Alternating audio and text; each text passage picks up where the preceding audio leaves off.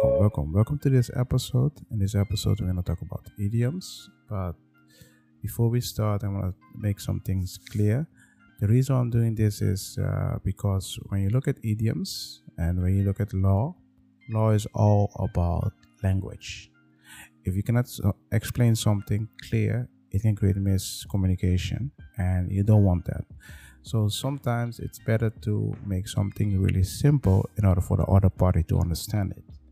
So what I most of the time do is in my free time, I'll look some idioms up, see how I can use it, because most of the time when you write a paper or when you write something down, it's important to know what kind of idioms you can use in that situation or not.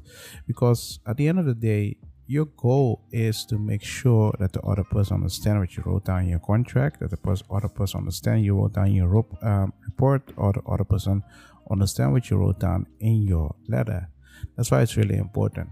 So what I'm going to do twice a week, this will be on a Tuesday and a Thursday. I will discuss some idioms. If you want to know what idioms are, you can just look it up. But let me give you a definition that I got from the book.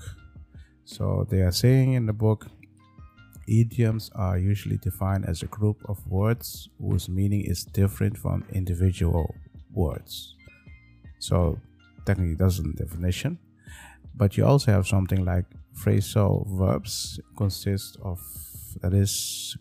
two and a question, 2 or 3 words, a base verb, and at least one participle, preposition, and adverbs. Many phrasal verbs are idiomatic. In other words, the meaning of the verbs and participle is different from the base verb on its own. So when you look at this definition, it doesn't say anything, right? Yeah, I know. But we will get into that. What we're going to do is, during this series of episodes, I'm going to show you some idiom, and I will tell you what my experience is with the idiom and how you can use it. It will not only benefit you as an entrepreneur that try to learn more about the law, but it also benefits you as a student to try to learn English. Why I'm saying this is because when you write something down, or when you communicate on email or on WhatsApp or on Messenger, it doesn't matter. It's important to have proper language, and it's important to understand what the other person is saying, or it's also important to try to bring a good message across.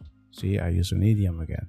So it's when you do that, it's a good thing because it can create a great relationship with you and your partner, or the person that you're trying to do business with, especially when you write some legal letters. What I'm also going to do is, on my YouTube channel soon, I'm going to create live legal documents. We will start first with the letters. So during the letters, I will show you, okay, this is why I created like this. This is what you need to keep in mind when you create something, and this is what we are going to do. I will try to do that during the live stream, and you can download the template and use it yourself, and you can watch the videos, all those things on the YouTube channel. But that's for the future. That's I think next week we'll start it. But for now, here I'm discussing the idioms because it can help you, but you will also see why sometimes I will use some idioms in my letters or reports or whatever, and here you will see why.